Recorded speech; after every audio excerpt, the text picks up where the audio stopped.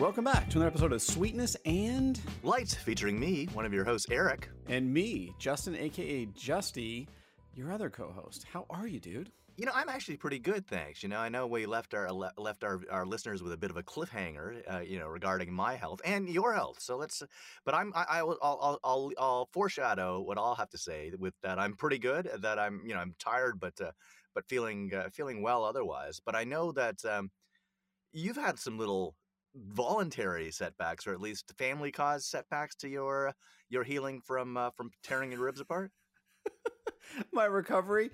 So yesterday, I took the kids out for lunch. I was trying to be nice because they've only got a couple days left of school or summer before the school ends. Or school starts. So I was, taking them out to lunch yesterday, and at some point, Jackson, my youngest son, came over to sit with me, and he just like jumped on my left side and hit my rib with his like arm or something. And I was like, oh God, that doesn't feel good. Oh. So I come home and I'm like, you know what, Kelly, I'm in a lot of pain. I'm just going to go sit down and work for a little bit here. I got to focus. And Kelly was like, why don't we just go outside? We don't, really get to talk a lot. Why don't we go outside and talk for a second? I'm like, sure. So we go outside, and she comes over to sit next to me, and she sticks her knee out and just knees me in the rib, and something pops. I'm like, oh, oh my gosh. Oh, so your family is your worst enemy, and I mean, I love them all, as you know. I mean, your family is my family, but I certainly could see, like, I mean, as lovely and loving as they all are, there's no question there's a layer of passive aggressive behavior and tendency right below the surface, obviously. Oh, absolutely. Yeah. And by the way, I got to say, my daughter, though. Well, yes, yeah. I mean, she's a rambunctious one, yeah, and I guess, I could see her taking down a few people, permanently during the course of her lifetime, and claiming that it's an accident. When you said the phrase "taking the kids out for lunch," I initially thought that was a euphemism for masturbation, but I'm glad to hear that you meant it in the literal sense. It was, and it was funny because I wrote that afterwards. I'm like, how is Eric going to interpret this? And in no way, shape, or form, I'm actually very disappointed in myself for a second here that I did not even think of that, you going that direction. I thought it was going to be something completely, utterly different, with the actual act itself, not the self act. I'm so sorry. I have to cancel today. I'm taking the kids out for lunch. Oh, okay. Oh, I get that. Well, can we just do it like 15 minutes later? 15, 3. Well, you got to get, I figure. Yeah, you got to get prepared. You got to, exactly. That'll be a great T-shirt when we do that one. Taking the kids out for lunch. Eric, I think that is by far probably the greatest shirt we've done in probably the last 4 or 5 months. So I'm totally in on that one. I love it. Well, and that's because we haven't done many shirts in the last 4 or 5 months, but we have a whole bunch of shirts coming out soon that we wrote around the beginning of the year, and so there's a lot of stuff coming your way from Sweetness and Light, and we're glad to have everyone on board, and everyone's so supportive. So thank you for that. Absolutely. And with that, I'm going to turn it over to you and say, Eric, I know you're feeling better, but enlighten us kind of what's been going on and where you're at. So it's funny. So since we last spoke, I've actually seen my nephrologist, and he's actually one of the better ones in town, and so that that was fortunate and made me feel very comfortable. Very funny guy as well, and in a doctorly sense. So I mentioned, first of all, he called me out on being Canadian. He heard it in the accent, so he heard the about, and he heard the mom and sorry, and he goes, no, I go, yeah, I guess you heard my voice, and he goes, yeah, right away, and I go, okay, but he says, where in Canada? I'm like, Toronto. He goes, that's my town, and I go, really? He goes, yeah. He said, he's got a close relative up there, and his name is Ron, and so she always texts him these things where she says to Ron and he fills it in with some verb, like to do something. So that's their little inside joke, and so I'm like, that's awesome, and I was like, okay, I've never heard that, and that's it is sort of obscene, but it's like certainly a great bonding moment for me and my nephrologist, which you want, and so that was good. Absolutely. We took some blood. We took some did some other tests, and then I'm seeing him again. So I feel pretty good about that. But it's funny, yeah. I mean, no one's been very specific about recommendations, since then, since when I was originally discharged, and then this nephrologist either. I expect more after our follow up and everything, but haven't had that yet. Which Um, is odd. I mean, right? I mean, because yeah, yeah, especially, I yeah. mean, going from an emergency room to a hospital. And not just like into a hospital with with as the as people might recall from our previous episode, as the ultrasound tech said, this is scary several times. Exactly. Yeah, and she was right. And the more I knew, the more scary it became. Like over the weekend, when I was in the hospital and googling dialysis and everything myself, and looking at the glum faces on the staff and the doctors, I was pretty concerned. And seeing how it says how people quit their jobs and some people never work again and that kind of. But I didn't even know quite how bad it was. Like, so I think I'd mentioned Other Eric, one of his close friends had done a multi-part documentary on kidney failure, and they're actually coincidentally following up on Jesus. it later this year. And so he had a lot of insights, and he knew quite a bit. And he was actually, he reached out and sent me some of their videos to view. And they worked with top doctors at UCLA and other places, and so very credible stuff. But he was more scared than I was because he knew more about it. Like he said, his Oh first yeah. question to Eric was, to Other Eric, is Eric me moving back to Toronto? Like, because once you're on dialysis, and if it's if it's long term, like lifetime, there's a good chance you'll He's literally never travel again. I mean, because you have to you have to be by your dialysis location several times a week, if not every day, multiple hours every session. So it's like it's so oof. life changing. And then I was talking to someone else. I was put in touch with, and he said that his sister was on dialysis, and he said, yeah, and in addition to being onerous and taking up all that time, she said it was extremely painful, which I had not heard or read, and Oh God. yeah, so every day for hours and very painful. So that's not something that you want. So I'm like, I'm happy I didn't know all this while I was in the hospital, because I Oh would have, yeah. I was pretty, I think, as I said, I was pretty glum to begin with. I would have been much worse, more so. But when I discharged, they reiterated, the one, make sure you're hydrated at all times, and particularly when you're working out.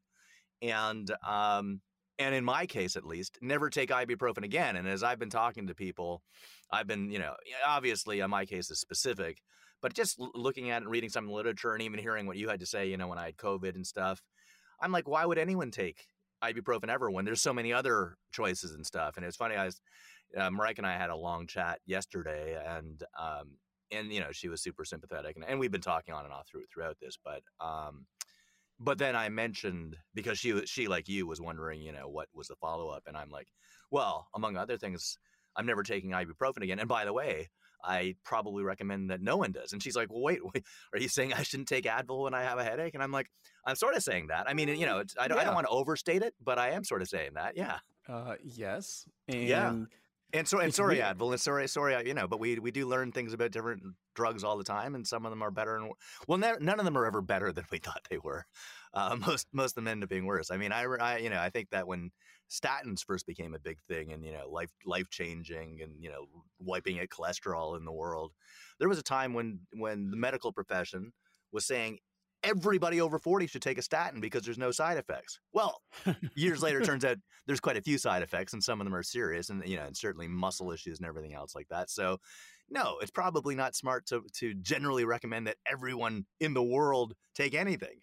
Well, so not only do I agree with you, the thing that everyone's different, right? So Yeah, it may work for a subset of the population and not the others, and it's just insane to even think that way. So yeah, it and blows my mind. and plus, literally every medication that's ever anything we put into our bodies, we recognize later on their side effects. Like even foods and things. It's just like, okay, well, this is great for this reason, but it's like say something like smoothies and stuff like that. There was a period when everyone was doing that, and and it turns out they're just sugar bombs. Yeah, it's actually, if you're using it as a meal replacement, fine, and you're getting fruit and stuff, but you're getting a lot of fruit and a lot of sugar, and so these are things that are being promoted originally as healthy or healthful, and then turn out to be less so. But that, so that was the Yeah, whole I story see. with all of that. So I'm seeing the nephrologist again. And by the way, I, I as I'm listening to myself, I realize I'm talking really fast and giddy and excited, and I was like this. Marika noticed as well. Uh, and I talk fast and giddy and excited all the time, so that's not a surprise. I just think I'm doing more so than usual, and I think it's because, as other Eric and everyone has sort of said, I do. I don't want to overstate this either. I don't. It's not like I have a new lease on life, and I think more than most people, I try to live life to the fullest, and and attack every day with more gusto and optimism and positivity than most people. But I might actually be feeling that even more than usual this past week and a half. Just it's been Oh yeah, you get more elated. I understand. yeah, You went yeah, through something pretty traumatic, and you're on the other side of it, so it makes sense. I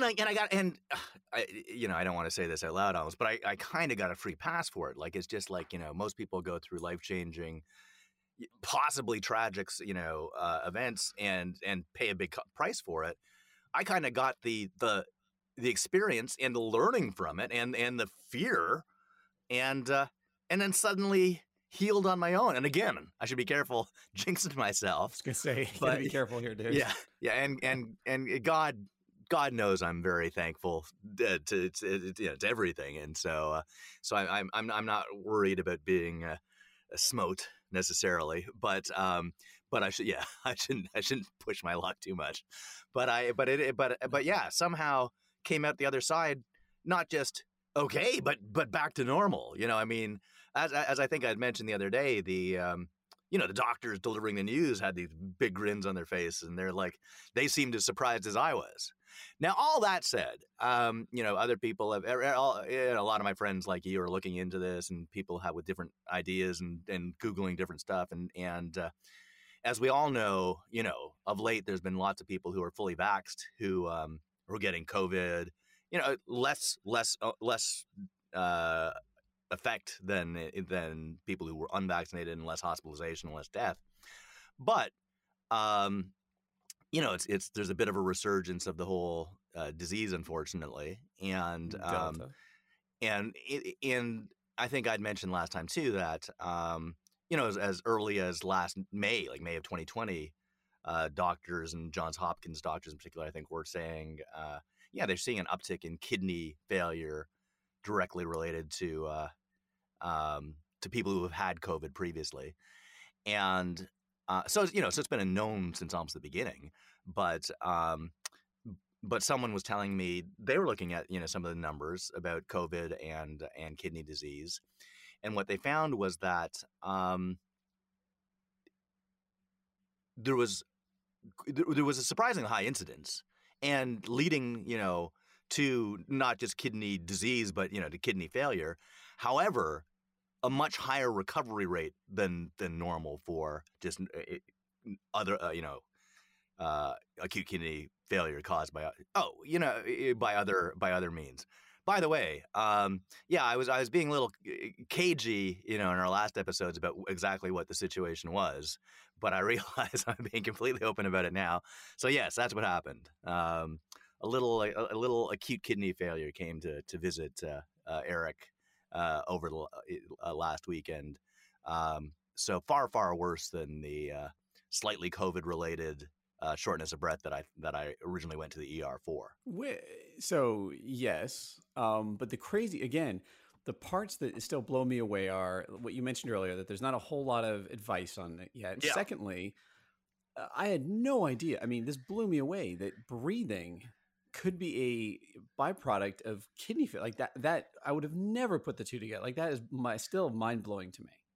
So you can imagine, and when I relayed the story on the air the other day, I didn't say what it was. I sort of just said I had something serious condition and stuff. So yeah, so I mean that's what happened. I go into the ER, shortness of breath, expecting the diagnosis to either be, it's sort of what quote long COVID or COVID related something, and you should do this and this, or even it's all in your head and and just man up.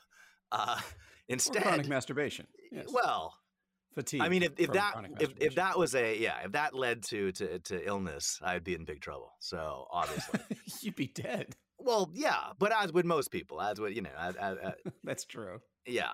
Although I will say, a good friend of mine, whose name I won't mention, uh, recently out of the blue admitted that during freshman year at college, for some reason, challenged himself and went 6 months without. And what happened? Just out of curiosity. I mean, was he really moody and just horrible? It was an awful time, and it was an awful decision. Um, at the time, he was. And the funny thing is, this person is not religious at all, but was having a moment when they thought maybe it was a sin, and maybe they should refrain. Jesus. Yes, No pun intended. well, exactly. Yes, but yeah. Which is great. Which has got to be bad for you, by the way. It cannot be good. I totally agree. Yeah. Well, as you recall, I mean, I used to end. One of the ways I used to end my stand-up routine was, recently researchers in Australia have found out that not only is ejaculation good for you, men who have sex or masturbate at least one time a day are a third less likely to develop prostate cancer.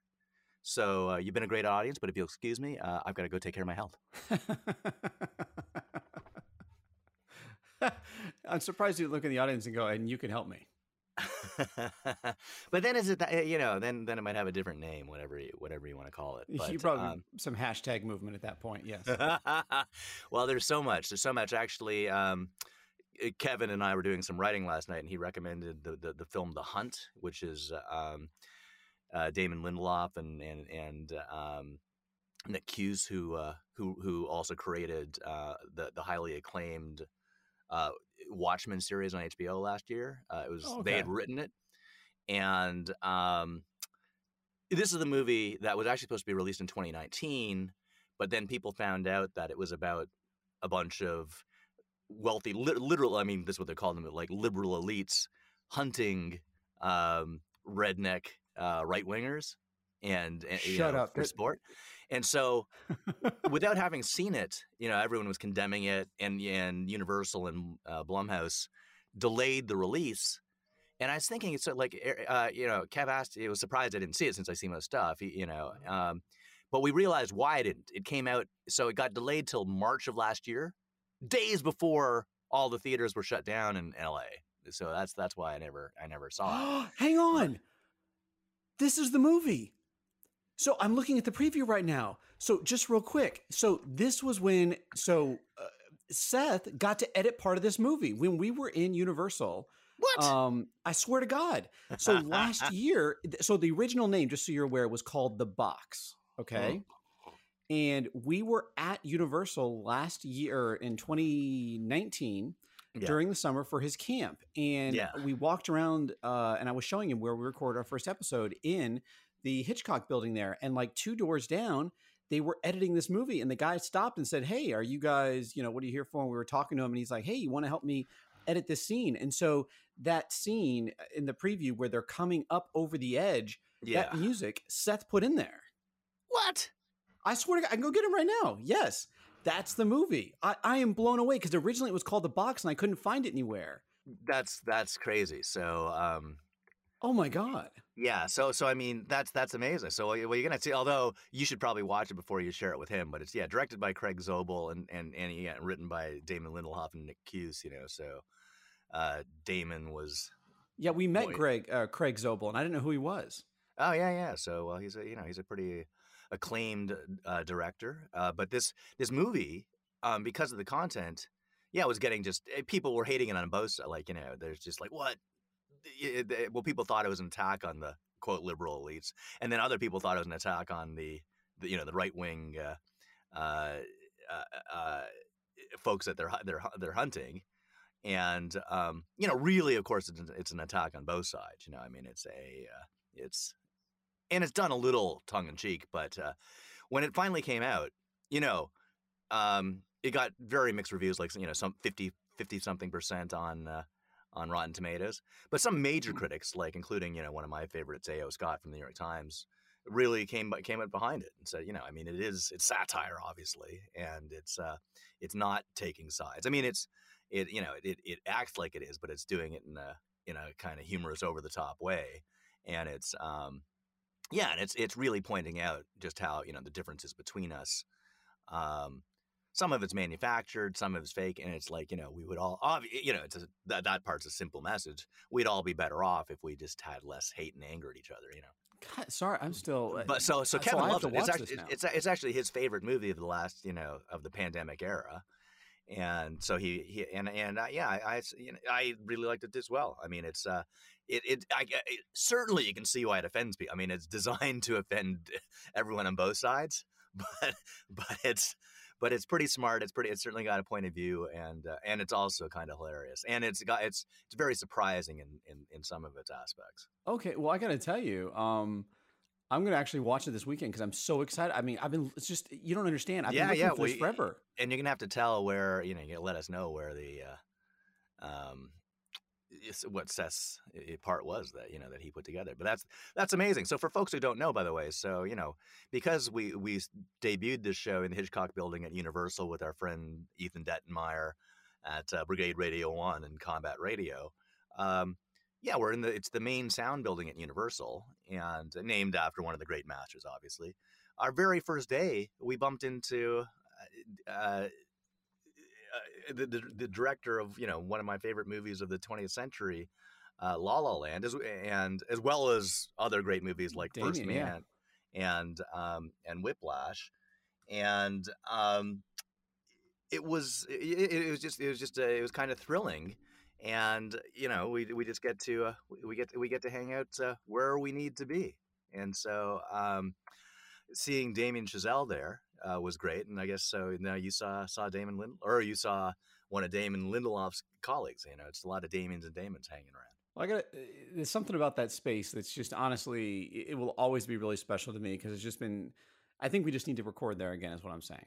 I think that's and I know Ethan would love to have us, and Ethan's a great Ethan and their whole family, Loda Hadley, his wife who's there and produces his shows, and their daughter who is going to college this year.